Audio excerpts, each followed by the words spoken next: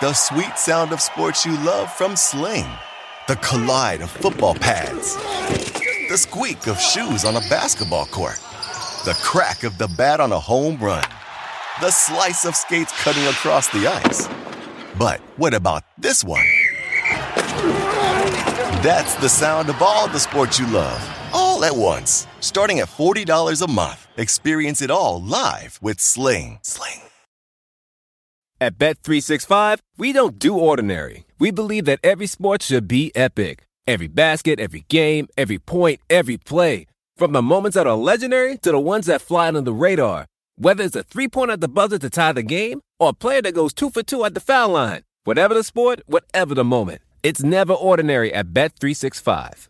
21 plus only. Must be present in Virginia. If you or someone you know has a gambling problem and wants help, call 1-800-GAMBLER. Terms and conditions apply.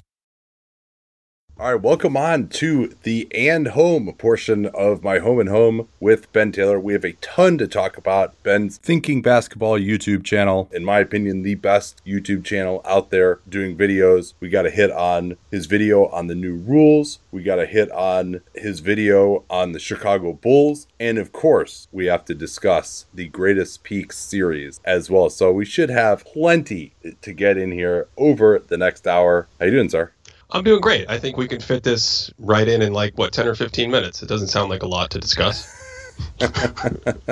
Yeah, particularly the top 75 series. I think it's light content. Yeah, it's a topic that's easily reducible, shall we say? Of course. Okay, so let's get started here. You are someone who has focused so much on changes in style, changes in play over the course of the history of the NBA, and largely the trend has been since 2004 the combination of the new rules, more new rules in terms of hand checking, allowing more freedom of movement, rules allowing zone defense. Both of those rules leading to it making more sense to play shooters so you can hide a little bit better on defense, but also will stretch the floor with more zone concepts allowed, and just overall an understanding that spread floor, attacking the basket from the perimeter just works better than posting up every single possession with two big men on the floor. So that has led to a pretty much uninterrupted rise in offense through the 2021 season. But now it seems finally the pendulum has begun to swing back. Mm-hmm. Finally. Yeah. I think the only thing I'd add to that is that sometimes people don't realize offensive rating, offensive efficiency across the league kind of peaked in the 80s for a while. And for most of these seasons, we found a balance between like 107 points per 100 and up to like 109. And we were in there for many, many seasons. Of course, what I call the dead ball era, this overly physical defensive grinding era of the late 90s and early 2000s took us down a little bit. And along with a slower pace, I think kind of caused the NBA to change the rules that they did, or the points of emphasis. It was a similar kind of thing. This season reminds me a little of like 17 years ago, where in 2004, the perimeter players were really, really disrupted. Most perimeter players had down shooting seasons, down scoring seasons.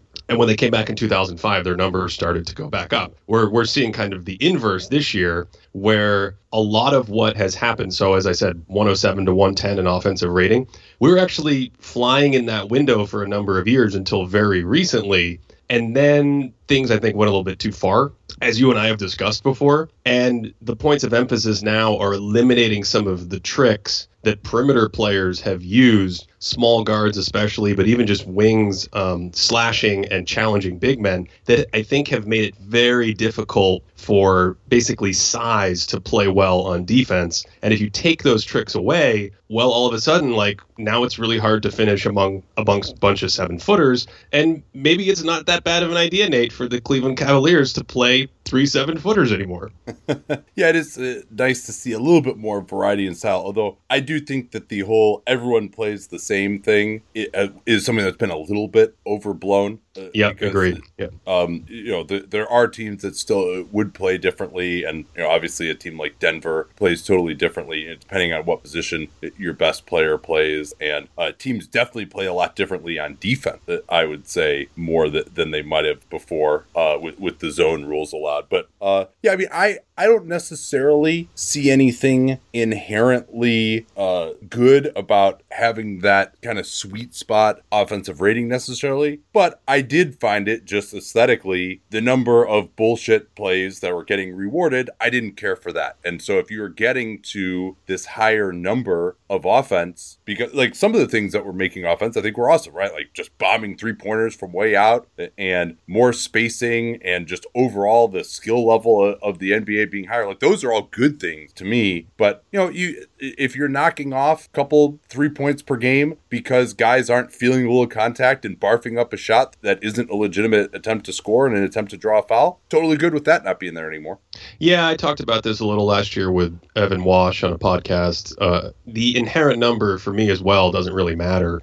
I do think it's sometimes if you go out of bounds and you kind of offend. I mean, I think it's hard for people to realize like the game was never called like this until very recently. And so it becomes a weird thing for people who have been around the sport or around the league, even internationally. Like you go to these other leagues, and we saw it in FIBA last year, where these things just don't fly, and everyone else kind of looks at you like, what are you trying to do? And I would say going through this video, the thing that surprised me in really starting to like slow these plays down and watch as many foul, non-foul contact kind of plays as I could find, especially with high profile guys, is we had the points of emphasis that the officials announced before the season. Well, now, points of emphasis, yeah, points of emphasis. But the one that got me was how impactful I think the as I'm on the move with the ball, somewhere between, almost always have to be inside the 3-point line, but somewhere between like 18 and 6 feet from the basket. If I, as an offensive player, am moving really fast and I lean into you just a little bit, then I throw myself off balance. This is now a free throw. And to me, what I realized in going back through all of this is there's a twofold impact here. One, you don't get the free throws, but two, and I mentioned this with the Lonzo Ball video this week, the defenders are no longer afraid to run with you anymore. So it becomes normal defense again for the defenders, and all the offensive wings and smalls who were relying on this. I think that's essentially, if the officials are consistent and keep going, that's essentially going to go away, and they're going to have to go back to how do I figure out how to make a move to get my shot off or finish when I drive to the bucket. Yeah, to beat your guy a little bit more. And I think it is important to kind of note how we got here, and that there is a little bit of this zero-sum game now between the idea of there shouldn't be that much contact on the perimeter and no, you don't get a foul call for barfing it up a shot. And so after the 2017 playoffs, when Lou Williams and James Harden were on the same team, the most farcical series was Houston against Oklahoma City, where there were and that's even out at the 3-point line too on some of those plays where you were probably getting 3 or 4 3-shot shooting fouls a game in that series from the feel some contact and barf up a shot move. But the way that all started is there's not supposed to be hand checking. And so what guys would do is, it wasn't even necessarily that they were leaning into the guy. I think it evolved into that. But what would happen is either going around a screen, or if they were trying to drive, they would feel a guy's forearm on them and then react to that contact by barfing up a shot. And barfing up the shot, they would be rewarded with a shooting foul. But the other thing it did is the referees wouldn't necessarily call that illegal contact with a forearm or whatever, which you're not supposed to be doing since 2004. And then they really started emphasizing it at the early part of the last decade. The referees wouldn't call that until you barfed up the shot and basically forced them to make the call, right? Because either you're going to essentially turn it over with this ridiculous shot that no one would ever take, or have to acknowledge, oh yeah, the reason that this happened is because there was illegal contact. So it was generally starting with what was illegal contact on the perimeter. Then they made a needed change in 2017 where they said, okay, this isn't going to be a shooting foul, which was a really good change because clearly they were feeling the illegal contact first and then after that deciding to shoot it. And so that's clearly not a shooting foul if the illegal contact happens first. But that's kind of where we started here as far as, like that, putting your forearm on guys is illegal contact. And then what you saw coaches teaching guys is, you mentioned the running alongside people. Basically what they started teaching guys was, if you're running alongside someone, you got to show your hands. You got to just put your hands straight out. And yeah, it's a little difficult to run alongside someone with your arms just straight out at your side. And that's how I run, Nate. Don't make fun of me. Yeah, because if you were, I mean, you are a little bit slightly beat at that point, but, maybe you're not beat at an angle that's going to allow the guy to get all the way to the basket. You're kind of beat at an angle that's going to allow the guy to get 8 feet along the baseline to the side of the basket, but there's enough contact where a foul was being called. So I agree, it needed to be changed, and I think they've done a very nice job so far of just recognizing that and implementing something. But my question is, are we going to get to a point, or have we gotten to a point where now more illegal contact is allowed on the perimeter and guys are getting away with that too much? So this is my memory. And I went on a long time there, so just react to whatever part of that you'd like. No. It picks up right where I wanted to go, which is my memory is starting to fade. But in 2005 and the ensuing years, was it that you literally couldn't use the arm bar? So as another thing, I see a lot of people now calling what used to be the arm bar, where you turn your hand around and just put your little forearm out to maintain contact. They're calling that hand checking. There's a whole history of actually back, eras where you were allowed to put your palm on someone. And what was happening was you were controlling them, kind of like pushing off with your shoulder and your triceps as you controlled them. So to mitigate that, they said, if you don't open hand, you can turn your hand around. Because I think one thing, Wasn't that more in the post though? The idea that you can forearm guys in the post, but if you put your palm on them, then it's a foul. That one I remember. That was the other way around. Yeah. So you could it was either below the free throw line or below a certain point, you could actually use your open hand in the back of someone. And that's why I'm trying to make this distinction, and I just unfortunately can't remember right now because it's 2021 and who can remember any things. But like the key to me is always with basketball, when we talk about rules and changes over eras and things like that, is that touching another player is inherently not a problem. It's when you gain an advantage, when you're rerouting them or something. That's what the league was trying to change back in 2004 and 2005. And so to answer your question, I think we may be going too far now at the beginning of this because the refs are trying to adjust and stamp it out. I'm okay with that as long as it, isn't in the game for like 3 straight years. But the other thing that gets tricky is you go back. I loved your story about how we got here. If guys are just kind of putting their arm out to make contact and there's barely any rerouting of players, I don't see an issue with that, either historically or in the spirit of the rules or whatever. And so that's where I get a little hazy, where I've actually had people say like, well, that should be a defensive foul, even though the player ended up hooking him because his arm was there. And historically, that really hasn't been the case. That's something that came about recently, where like you're still allowed to, I think you're still allowed to literally touch a player. You just can't move them, reroute them, push them, et cetera, et cetera. Yeah, and it's the most difficult thing, I think, to officiate, and not only to officiate, but just to come up with some rules with, when the guy is like kind of beaten, but he's still running alongside him. The guy isn't completely turned the corner. And you definitely can use your forearm in that situation just to kind of push him outside, make the arc of his circle a little bit wider, and now you can stay with him. You can get the inside track and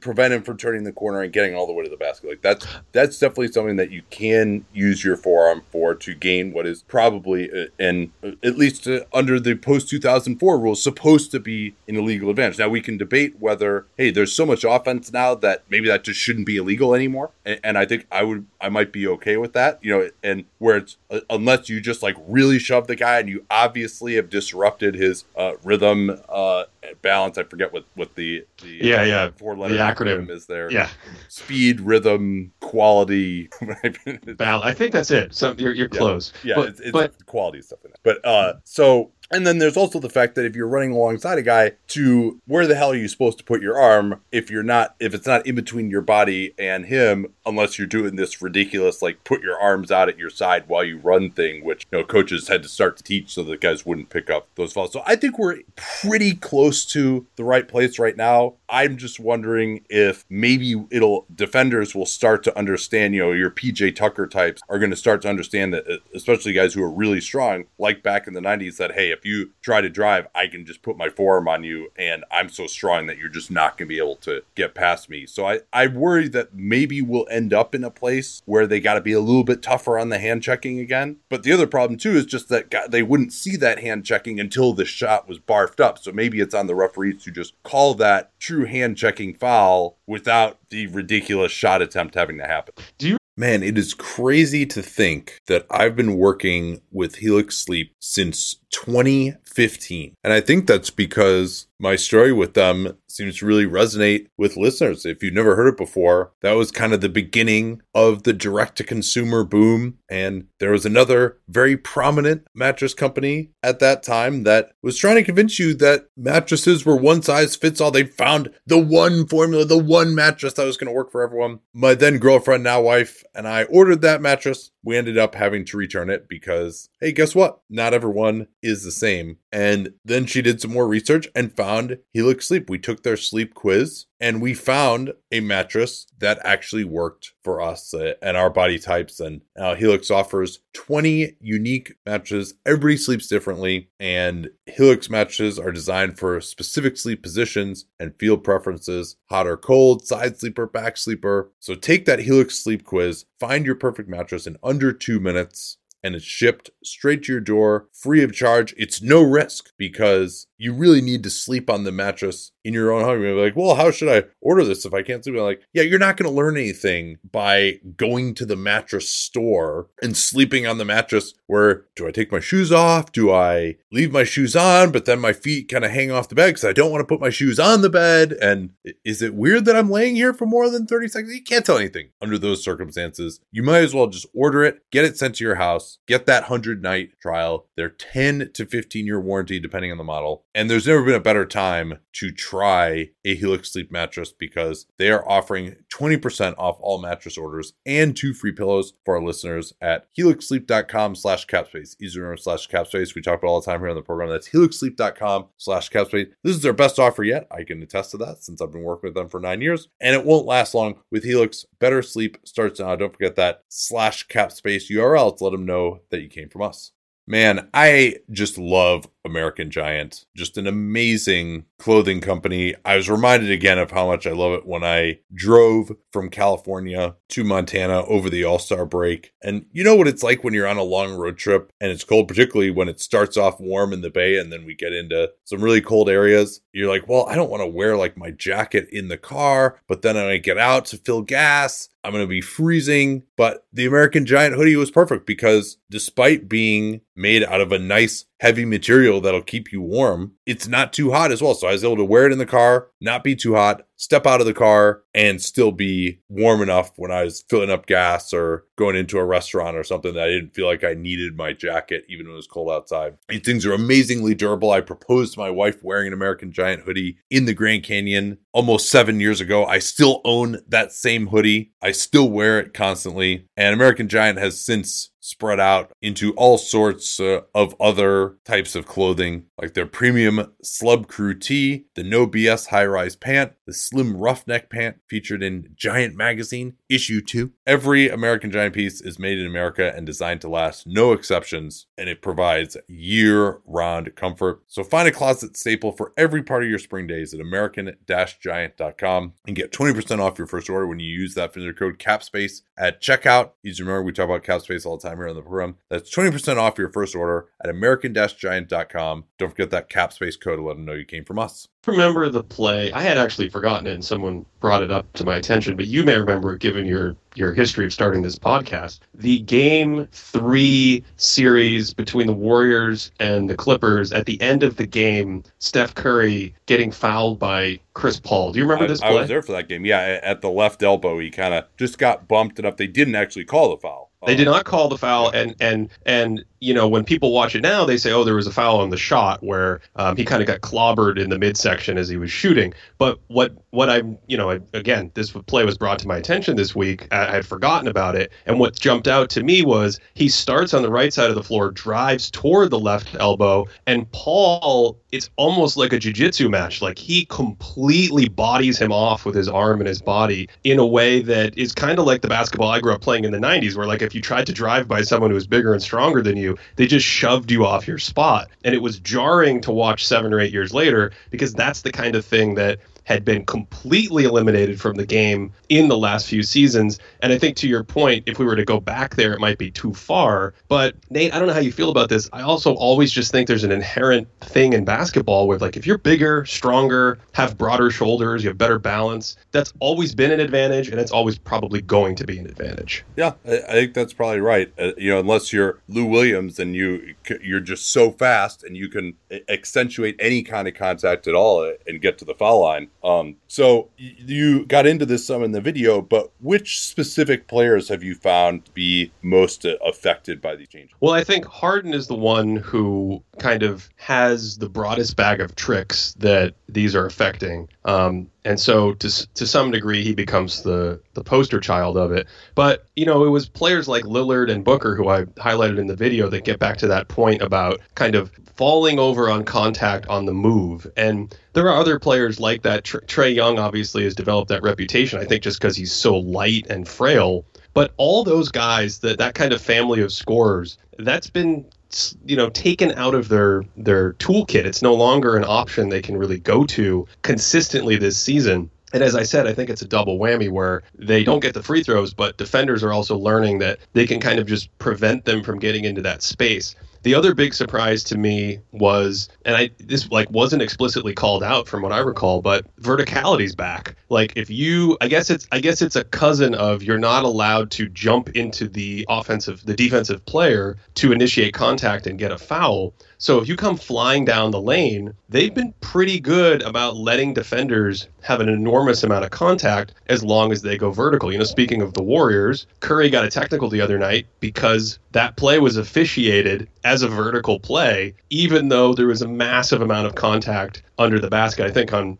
review, I can't remember the defender right now, but he wasn't vertical. Who was it? It was Terrence Mann. Although we're not releasing this for a couple days, so don't date us here. All right, I won't date us. That was recently. That's okay. It was last month. Yeah. No, but it's that kind of play where when you watch it again, you go, oh, okay, I see why Curry was so upset. Mann was not vertical, but the officials have been much more lenient about allowing that kind of contact. And again, for me, I feel like that's healthy. You get amazing vertical contests at the basket, and you really have to be a magician. Like someone like John Morant, his finishing ability becomes more valuable. So I think it's just been those kinds of players that have been adding a steady diet of those points and like incredibly high quality free throw attempts that are kind of whittling away. And one more thing, since I'm on a roll here, Nate, you asked me beforehand. I did look up the data, and free throw attempts for smalls and wings, however you want to define them, point guards, shooting guards, basically everybody that's not a big, is down this year. Across the league, it's down by 0.4 free throw attempts per 100, and then big man free throws have actually gone up a little bit. So bigs, with the way the game is being officiated, for whatever reason, this is allowing them to increase slightly the amount of contact that they're receiving and getting called for, while the smalls, kind of hurling their body around and falling all over, are getting fewer calls on average across the league. Yeah, and that even that subtle shift, it could mean that smalls don't have as much value. And I think we were getting to a point which was kind of interesting historically of just, and I think David Locke is someone who's talked about this too, of, hey, maybe just all you need is some kind of offensive engine on the perimeter who's pretty good, right? Like maybe Donovan Mitchell or Devin Booker or Bradley Beal, maybe that level of player, not a guy that we would have considered to be a top 10 player in the NBA. Maybe he could actually be your best offensive player on a really good or championship team, just because it had gotten so easy for guys on the perimeter that even if you don't have one of the absolute best guys, as long as you have someone who can do these things and score and might be able to go off in a playoff series because maybe it's so easy to go off, maybe that could be enough to build a championship team around if you have the other pieces like a team like the Jazz has or like Phoenix has. That maybe the difference between your 15th best offensive player and your absolute best offensive player, maybe it wasn't as big as it had been in the past, and maybe that was partly due to the rules. And it's interesting, Mitchell, Beal, Booker actually has been coming on lately, but some of those guards, Dame Lillard, as you mentioned, have been struggling. Trae Young actually hasn't really been too he's been affected, but he's been able to compensate in some other ways. But he's probably a better passer than any of the guys that I mentioned as well. So it's just going to be fascinating to see. It's probably too early to make any sweeping conclusions, but these are some of the things I'm be watching for. Just, are we going to shift back towards big men as being a little bit more valuable when they had kind of been de-emphasized a little bit in the previous 10 years? Well, the thing I love about it is I think it just forces more skill. So even with Harden the other night, I didn't know what year it was. He dribbled into the paint, took 2 steps back, and took a pull-up fadeaway from the elbow. I was like, is it 2015? Yeah, he's forced to do more. And to his credit, I think he's starting to evolve into it. Like, he's posting up some. He's taken some spot up threes now as well. So he definitely has had to find some other ways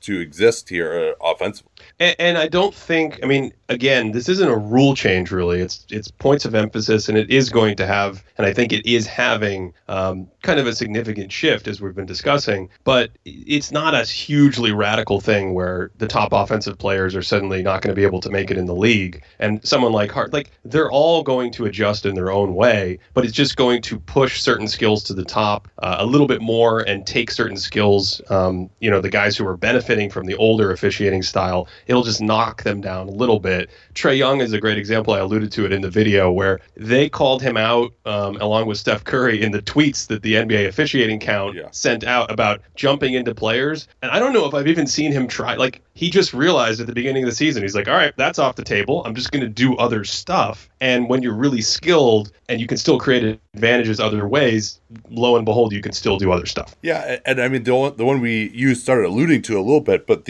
now that when you pump fake on the perimeter, the guy has to actually like land on you for you to get a foul call. Like, you got to kind of stay inside the cone of your body of what would have been where you would have been had you attempted a normal shot to get that pump fake call. DeRozan is still getting that, and part of that I think is because guys are actually closer to him when he's doing his pump fake and he's in the mid range and he's got that high release and jumps high and shoots over guys. So they feel like they have to kind of commit more, and then he's also just not getting as much initial separation. Whereas some of the guys where like Luka, for example, Luka stepping so far back on his step back where he gets enough separation to get the shot off, and so he also could only create that contact on that play by really jumping forward into the guy, which used to be legal. So I mean, that's the other one that I really enjoy. I mean, I hated that one so much when guys are just like you should be able to jump to contest the normal shot that the guy is going to take as a defender, right? Like, you calculate, hey, this is his shot. This is where he would normally is going to shoot it. This is where I'm going to land. As long as he takes a normal shot, I'm going to be fine. And then for him to just jump forward into you, now it just means that you're completely deterred from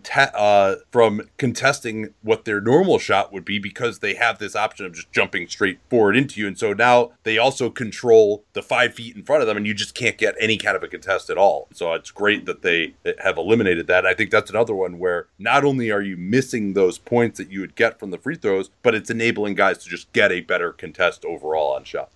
I feel like we tolerated too much for too long. When you start breaking out each play like this, it depresses me a little bit that we had this for so long. Luka is another guy. I mean, I just haven't seen enough of him, and I know every time I watch him, I'm concerned about his conditioning and things like that. And you got a coaching change, but he's another guy, obviously, who, like Harden, he's such a masterful, tricky player.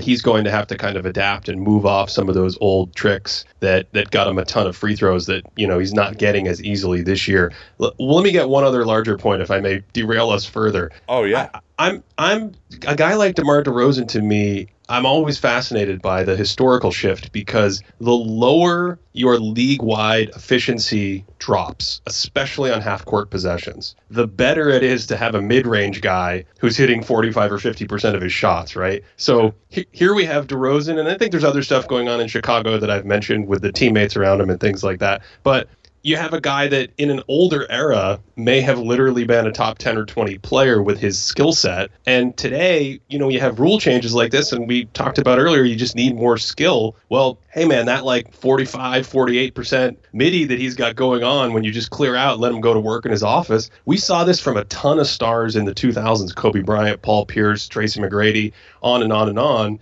And this is the kind of thing that might make that style of play or a player like that more valuable. Yeah, particularly because it's just, that's not, we talked about this earlier this week, John and I, on the NBA cast, that it's just not something that modern defenses are really built to defend as much, right? They are built to take away the three-pointer, defend, pick and roll, and to either take away the three-pointer off the pick and roll or to have your rotations and prevent something at the rim out of pick and roll. And so if guys can, they're designed to give up that shot, and if guys can make that, particularly in isolation, even more so than in pick and roll, it really messes up because, all right, you're going to just run a straight double team at this guy in the mid-range? Well, that's not something that teams are used to rotating into as much as they used to be back in those 2 decades ago. And so maybe that's something that coaches are going to have to teach more now if teams have that sort of player who can rise up the mid-range, and that's a shot that you need to fear again. I mean, DeRozan in that game that we did, John and I, against Charlotte, he was 10 out of 13 from mid-range, right? I mean, like that's, you probably, if he's going to make that, I mean,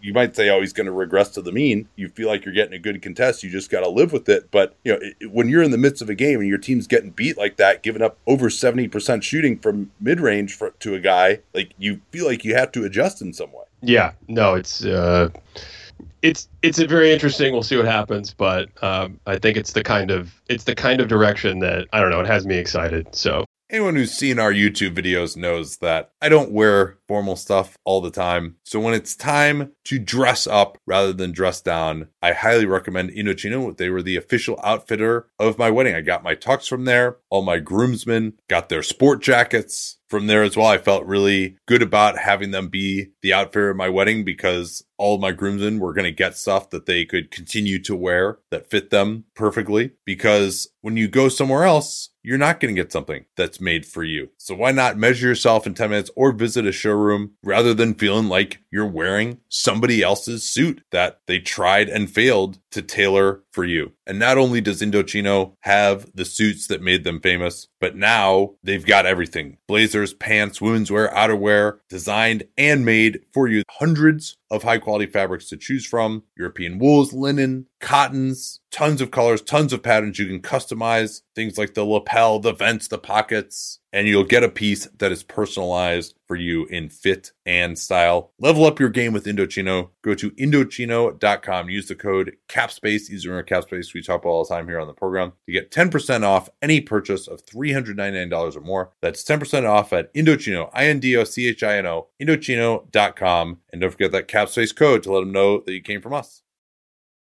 So since you brought up the Bulls, I wanted to talk about the video that you did on Alex Caruso and Lonzo Ball's defense. You focused on a game against the Magic in which they were absolute wrecking balls. And a question that John and I got on the cast was, how valuable can guard defense be? How valuable are guard defenders? Can you make a good defense? This wasn't in the question, but I'm extrapolating here. Can you make a good defense based on great guard defenders? Do you think, and this plays into our discussion about the rules too, or maybe it's now that type of perimeter defense can be more valuable again. What do you think on that? How much time do we have, Nate? we got about 25 minutes. It's the kind of thing where it's such a broad question in the sense that I've over the years tried to go back and study what makes successful defenses, and coaching and philosophy is a big thing for all 5 guys on the court. And then all 5 guys on the court impact each other in a different way than the offensive players. You've talked extensively about how, on offense, you can hide your weakest guy in the corner, but on defense, he's a shining light that's going to get attacked. Yeah. So I think it starts with coaching philosophy. I think it moves down to the 5 players as a unit with their effort implementing that philosophy. And then I kind of get into individual stars and building blocks. I did a podcast a couple of years ago on, are there any defenses in history? How good are the best defenses in history without a superstar big man defender? And you can get pretty good, but all of them kind of had utility, decent bigs involved. And I think Chicago, specifically with Vooch, is he too? I think he's probably too weak in terms of the skill set for the game today. In other words, I would describe him as just basically a drop big who isn't particularly. Yeah, you want to jump in on how to? Well, I was just going to say that he's been better than his reputation protecting the rim. I think the last couple of years, and particularly this year, I think he's done a reasonable job when he's in position. Now he still is slow for sure, and he really struggled with pick and pop bigs, and I wouldn't say he's like a huge asset there, and he might get attacked more in the playoffs, but he's capable of doing some things, hanging out around the rim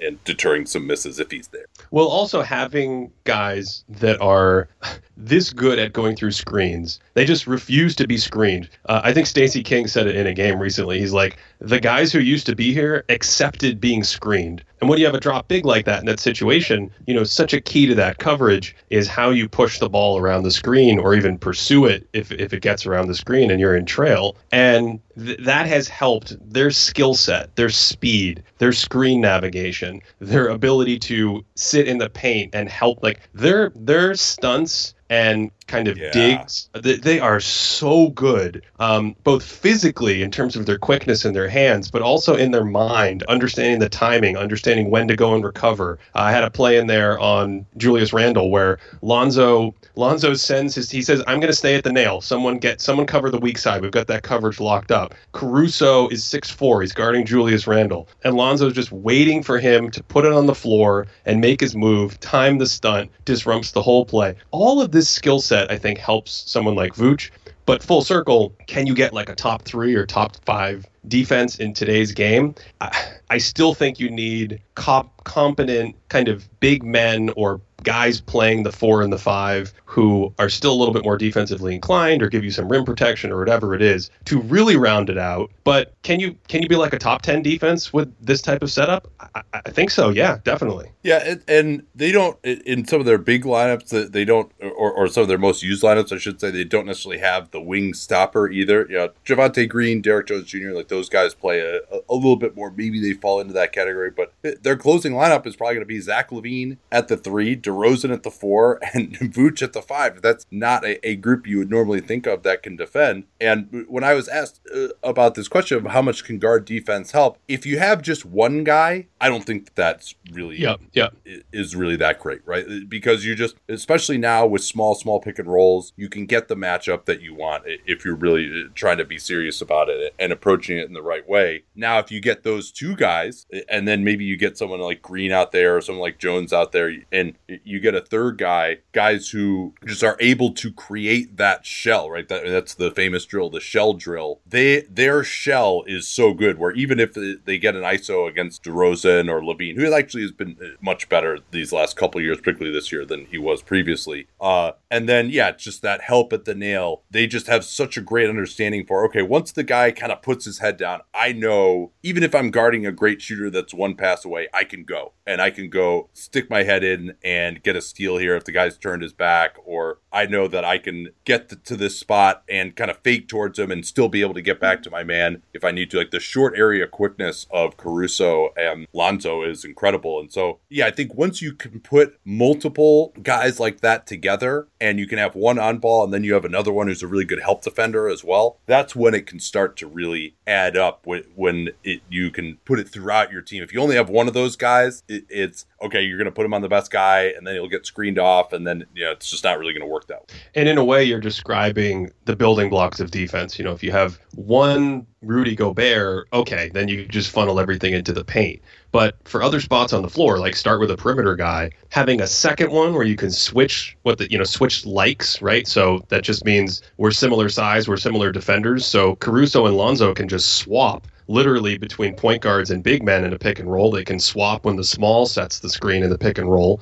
Okay, now what else? Let me get a weak side guy. If I add a rim protector or a really good weak side defender who understands responsibility and positioning and can be early, now I've got 2 guys on the strong side on the ball and screen navigating really well. I've got a third guy to start shoring up the weak side. You can start to see how you go from a top 15 defense to a top 10 defense to a top 5 defense, especially when you commit and you're on the same page. Yeah, one thing that if I had access to the tracking data that I would have loved to see is just how much is even getting through one on-ball screen worth for your defense on that possession, right? I mean, my guess would be even if you can do that 10% more of the time than an average person can, that really just helps your defensive efficiency. Just to say, no, we didn't get him. Now we got to rescreen. Maybe what we had this set up where the guy was going to come off the pick and roll, and then the play was predicated on maybe forcing some help, and then we have a screen on the weak side, and it's all supposed to run it in concert, but instead the guy got over the screen, and so we got to rescreen, and so the timing of everything that we're doing is off. Particularly for teams that don't have that one great ball handler. Like, okay, if it's Chris Paul, you get through one screen on him, well, he's just going to keep dribbling it, and he'll get you again, or John Morant. But if it's a team that's kind of doesn't have that one guy where they're just going to have him dribble and run pick and rolls until he's open, it's really, really effective. And then also when you're doing small actions, usually those guys will just slip out of the screens, and just the fact that there's a guy kind of near him is enough to let the guy turn the corner. That's not going to happen with Alex Caruso. Alex Caruso, unless you actually lay the wood on him, he's just going to stay attached to his guy. He's not going to get distracted by, oh, this guy's here, he might set a screen, oh, he's slipping out, oh, I turned my head and now the guy's going by me. Yeah, and that small pick and roll, it's something that I see constantly on film where smaller players, they're not used to handling what is essentially the roll man responsibility part of that coverage. So whether that's communicating the coverage that they want as the screen is being set or dealing with something like a slip, it becomes much harder. But when you have guys that are used to just guarding all kinds of positions and playing either of those responsibilities in the screen, along with the teammate who's going to get through the screen, so you kind of you can trust and understand, hey, I don't need to overcommit or overhelp, which is another huge defensive principle that differentiates decent from great defenders. Like, it all starts to work together synergistically, and yeah. It rolls. Bob's your uncle. Yeah, and I mean, the Bulls are going to be a fascinating team going forward to see whether offenses and defenses can figure them out, because they do have guys who have very discernible strengths and weaknesses, and particularly in the playoffs where I expect to see them. Now, I wouldn't have said that at the start of the year, what they look like. You want to talk a little bit about your greatest peak series here? We got another probably 15 minutes or so obviously that should be plenty of time to discuss it. But let me just ask you this. In terms of the feedback that you've gotten, and obviously if you haven't watched it yet, you absolutely need to. It's one of the best pieces of NBA media, just especially for the old guys, in terms of just the film work that you did and were able to dig up on some of these guys from the late 70s and the 80s. But what has been some of the most consistent feedback you've gotten in terms of the rankings of what people agreed with or disagreed with, or maybe for guys where they were like, oh, I didn't actually realize that he was this good, and you kind of convinced people on it? Well, the feedback generally has been pretty amazing. So I thank everyone for that. Let's just start with some of the guys who I think were unexpected for people. Bill Walton, leading with Bill Walton was kind of a deliberate choice in terms of threading larger themes through history. And I think there were a lot of people who knew his name and maybe knew he won an MVP and he's a broadcaster and everything. But that was one thing right out of the gate where people were like, oh, I didn't realize what the hype was about. And then I didn't realize that a white center could be one of the best defensive players ever. Yeah. And well, the other thing about him, and I feel like I felt this way when I was really young and saw a handful of old grainy clips. Like, he doesn't move in a way that evokes the same kind of dominant center athleticism that we think of today. You actually have to start realizing oh my God, his motor. It's when you watch an entire Bill Walton possession. The Bill Walton clip I saw the most as a kid, which was on an NBA TV commercial, was Julius Erving yamming right on his head in the middle of the fight. That one got played over and over and over again. But you don't realize Walton's motor, activity, size. I mean, he was did not want to be apparently listed in the 7-foot club. He's one of these guys, but you see pictures of him next. He's huge. And so all of that in that era just made him an incredible presence at the rim. His passing, which is a totally different type of passing than we see today. But God, these little short interior cutter, quick hitter, all of that was so good. So I think that was the first one on that front. And then very similarly. And quickly on Walton, has anyone ever shot a jumper with his elbows closer together than Bill Walton? That's one where when people go the other way on Walton, they're like, come on, he's not going to be able to extend his range. His jumper was wonky. That's why his free throws weren't fantastic. And I think that's all true. That was back in the day where everyone had their own shot style in the same way that baseball players have their own batting stances. Nate, do baseball players still have their own batting stances? I don't watch baseball anymore. Is that not a thing either? I don't see any Andre Dawson's out there or Julio Franco's out there anymore. So this is depressing. I don't watch baseball either. But no, it's true, right? I mean, you had guys who would just take some of these completely ridiculous shoot. Jamal Wilkes, who was actually a very, very effective shooter. But yeah, a lot of guys, I guess, were just kind of self-taught. You didn't have. I mean, I think that's the proliferation of YouTube and skills videos and all that. I mean, there still are guys who have funky shots, and you can still tell some guys are different and some guys have classic form and all that. But yeah, it's definitely nowhere near as weird as it used to be. And if you watch like a game from the 70s and 80s and some of these shots, you're just like, wow, how did this guy ever make it past 10 years old with this thing? Yeah, but it's kind of amazing to watch now. At Bet365, we don't do ordinary. We believe that every sport should be epic. Every goal, every game, every point, every play. From the moments that are legendary to the ones that fly under the radar. Whether it's a game-winning goal in the final seconds of overtime or a shot on the goal in the first period. Whatever the sport, whatever the moment. It's never ordinary at Bet365. 21 plus only. Must be present in Virginia. If you or someone you know has a gambling problem and wants help, call 1-800-GAMBLER. Terms and conditions apply.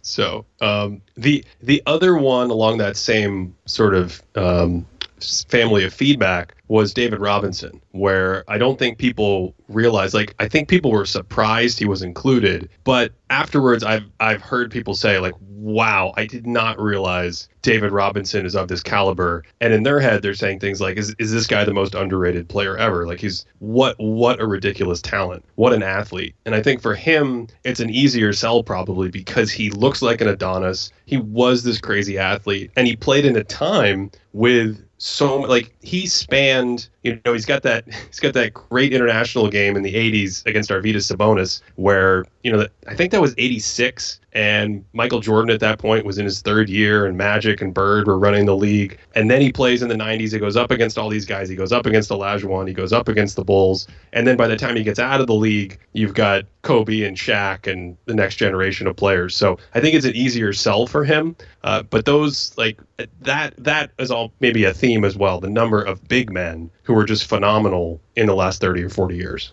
Well, and I mean, some of the one that I think was most surprising to me when I first read your top 40 series, and that's a different exercise. That's not ranking greatest peaks, but obviously there's going to be a correlation between overall career value and greatest peaks. Hakeem Olajuwon, fourth greatest peak of all time. I think that would really surprise a lot of people. Yeah, I think in the sort of hardcore historical community, I mean, at the worst, I think people talk about him as a top 10 guy.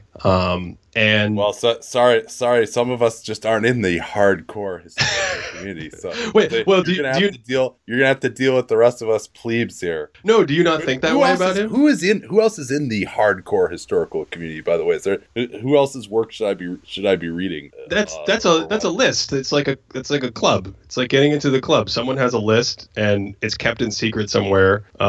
No, there are plenty of people who I think go through all the Real GM projects that like spend 9 months going through history. You read those or you participate in those, and regardless of how you feel about specific players at the end, you will learn things both anecdotally, statistically, legally. Like you'll learn things that you never knew. And legally, yeah, like legal things, like what happened with players who were blackballed from the league, or arbitration that kept what happened to Connie Hawkins. We could do a whole podcast on that. I was like, did you know that Hakeem's housekeeper sued him in 1994 for unpaid wages or something? That threw off the entire no, but Hakeem's 1992 is a great example where he was underwater with the Rockets. But I think there was this perception in the 80s when he came on that he and Ralph Sampson were going to dominate. And when that dissipates, you lose that narrative edge. And the way basketball storytelling works is like you just get cast off to the side. And then 87 to like 93 for Hakeem is just a complete wasteland. I think, and even at the time, I think people were just like, all right, this is like an all-star center. He's decent all-star. Like I don't think people understand his team is going 500 500 or like barely making the playoffs a lot of those years. People, I think, didn't understand how terrible his supporting cast was as that 86 team collapsed, and just how good a job he was doing to even get them to that level. You know, same thing as, like, for example, some of those Kobe seasons, the 05, 06, 07. You know, he's kind of a similar performance to that, where they just didn't have anyone around him, and you know, he wasn't able to impact deep into the playoffs, but still was playing at an unbelievable level. Yeah, and he was in Houston instead of Los Angeles or New York, and he was at a time where it might be something that would be more well received today. But I mean, having this like foreign African name, he just wasn't. I alluded to this in David Robinson's video. Like, we forget David Robinson was the media darling. He was like the face. You know, this is going to be the next face of the league. It was a commercial delight in the early 90s, and that kind of changed a little bit after Hakeem. You know, Robinson peaked, he won a scoring title, he won MVP, and then they had this showdown. Hakeem took him down, quote unquote, and then Michael Jordan returned, and that was the end of that. And maybe to some degree for fans and for sort of historical legacy, that was the end of that for both of these guys. But I think when you go back and look at their body of work, now I can't remember off the top of my head, but I did include at the end of the very last video in the series the subscriber rankings. I had my subscribers. Yeah, I rewatched it. I remember that. Yeah. Okay, and I tend to think that a group like that, whatever biases they may have by being selected to be my subscribers, if you will, I tend to think if I give them as much knowledge as I can give them and what I try to have in my head and I give it to them, that group is going to come up with a quote unquote better or more accurate list, a wisdom of the crowds kind of list. And this is your Patreon subscribers. Yeah. We had a few hundred voters, which was really cool. So the craziest of the crazy. There you go. Yeah, exactly. So even crazier than Dunked on Prime subscribers. I think so. Yeah, it gets pretty hardcore over there. So I can't remember where they had Hakeem, but I believe he was lower than fourth. I remember that because I think they had Kareem up in fourth. Yeah. But he was high. I remember that too. I was like, well, you really have brainwashed these people. on which front? Which player? Yeah. No, and I kid there. I mean, you convinced me quite a bit on Kareem. I think probably the two, or not Kareem, Hakeem. Probably the two people you most convinced me on, I would say, were Wilt with your back picks top 40, where I just, it actually didn't really mean anything that he was averaging 50 points a game. Like, he actually wasn't driving efficient offense outside of himself, and he was actually really good on defense. Like, those are things that I didn't really understand about Wilt. Totally changed my perception of him. And then Hakeem is the other one where I'm like, this guy is clearly a top 10 player of all time, was something that I probably didn't realize until seeing a lot of your, which is original work too. I mean, I just didn't necessarily have access to some of the statistical work that you've done, and so that's part of why I was convinced by it. Yeah, I mean, just on Wilt, a huge thing for me. It started 2010. We did a project. He was the first guy that you did in your top 40 series, right? He was, yeah, and I did him as kind of a test pilot. I actually started that. I think we talked about this when we did a podcast on that years ago. I started that like 12 or 13 months before I ended up releasing the series. I just had this idea of kind of collecting this new historical information that had been unearthed about these old guys and whatever film and footage we could get from YouTube, and trying to get that in one place. And I said, Wilt to me is like a seminal figure for a lot of ideas in basketball history. Sometimes Wilt supporters think I'm too hard on him because of that.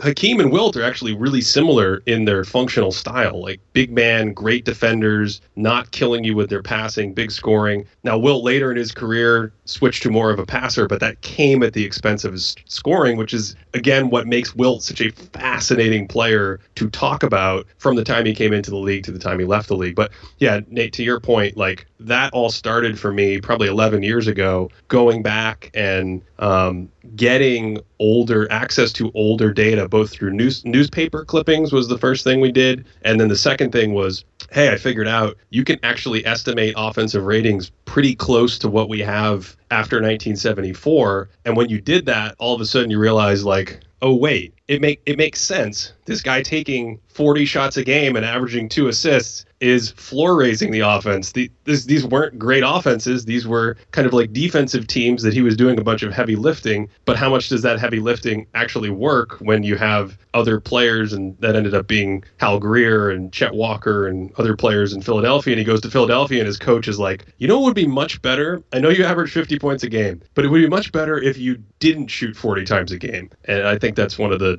seminal lessons in basketball history. Yeah. Well, and I think also the key point that you made is if he shot 40 times a game, but he also set up his teammates a bunch, which admittedly that was harder to do at that time in NBA history, that sort of offensive engine. But basically the problem with Wilt was he couldn't walk and chew gum at the same time. Like he either would be in score mode on a possession or he'd be in pass mode, and he couldn't try to score, read the defense, see that they're coming over, and then set up his teammates on a play. It would either be, everyone's going to run around me and I'm going to pass from the elbow, but not really threaten the defense at all, or he would just try and score. It wasn't the same fluidity that we see today. It wasn't the same, I have the ball. If I'm Jokic, maybe I haven't started dribbling. If I'm John Morant, I started dribbling, and I am looking at any given second for an easy opportunity to score and make a move, or the second the defense responds to that, pass and hit an open man. It wasn't that same level of fluidity. I think for that era, a guy like Oscar Robertson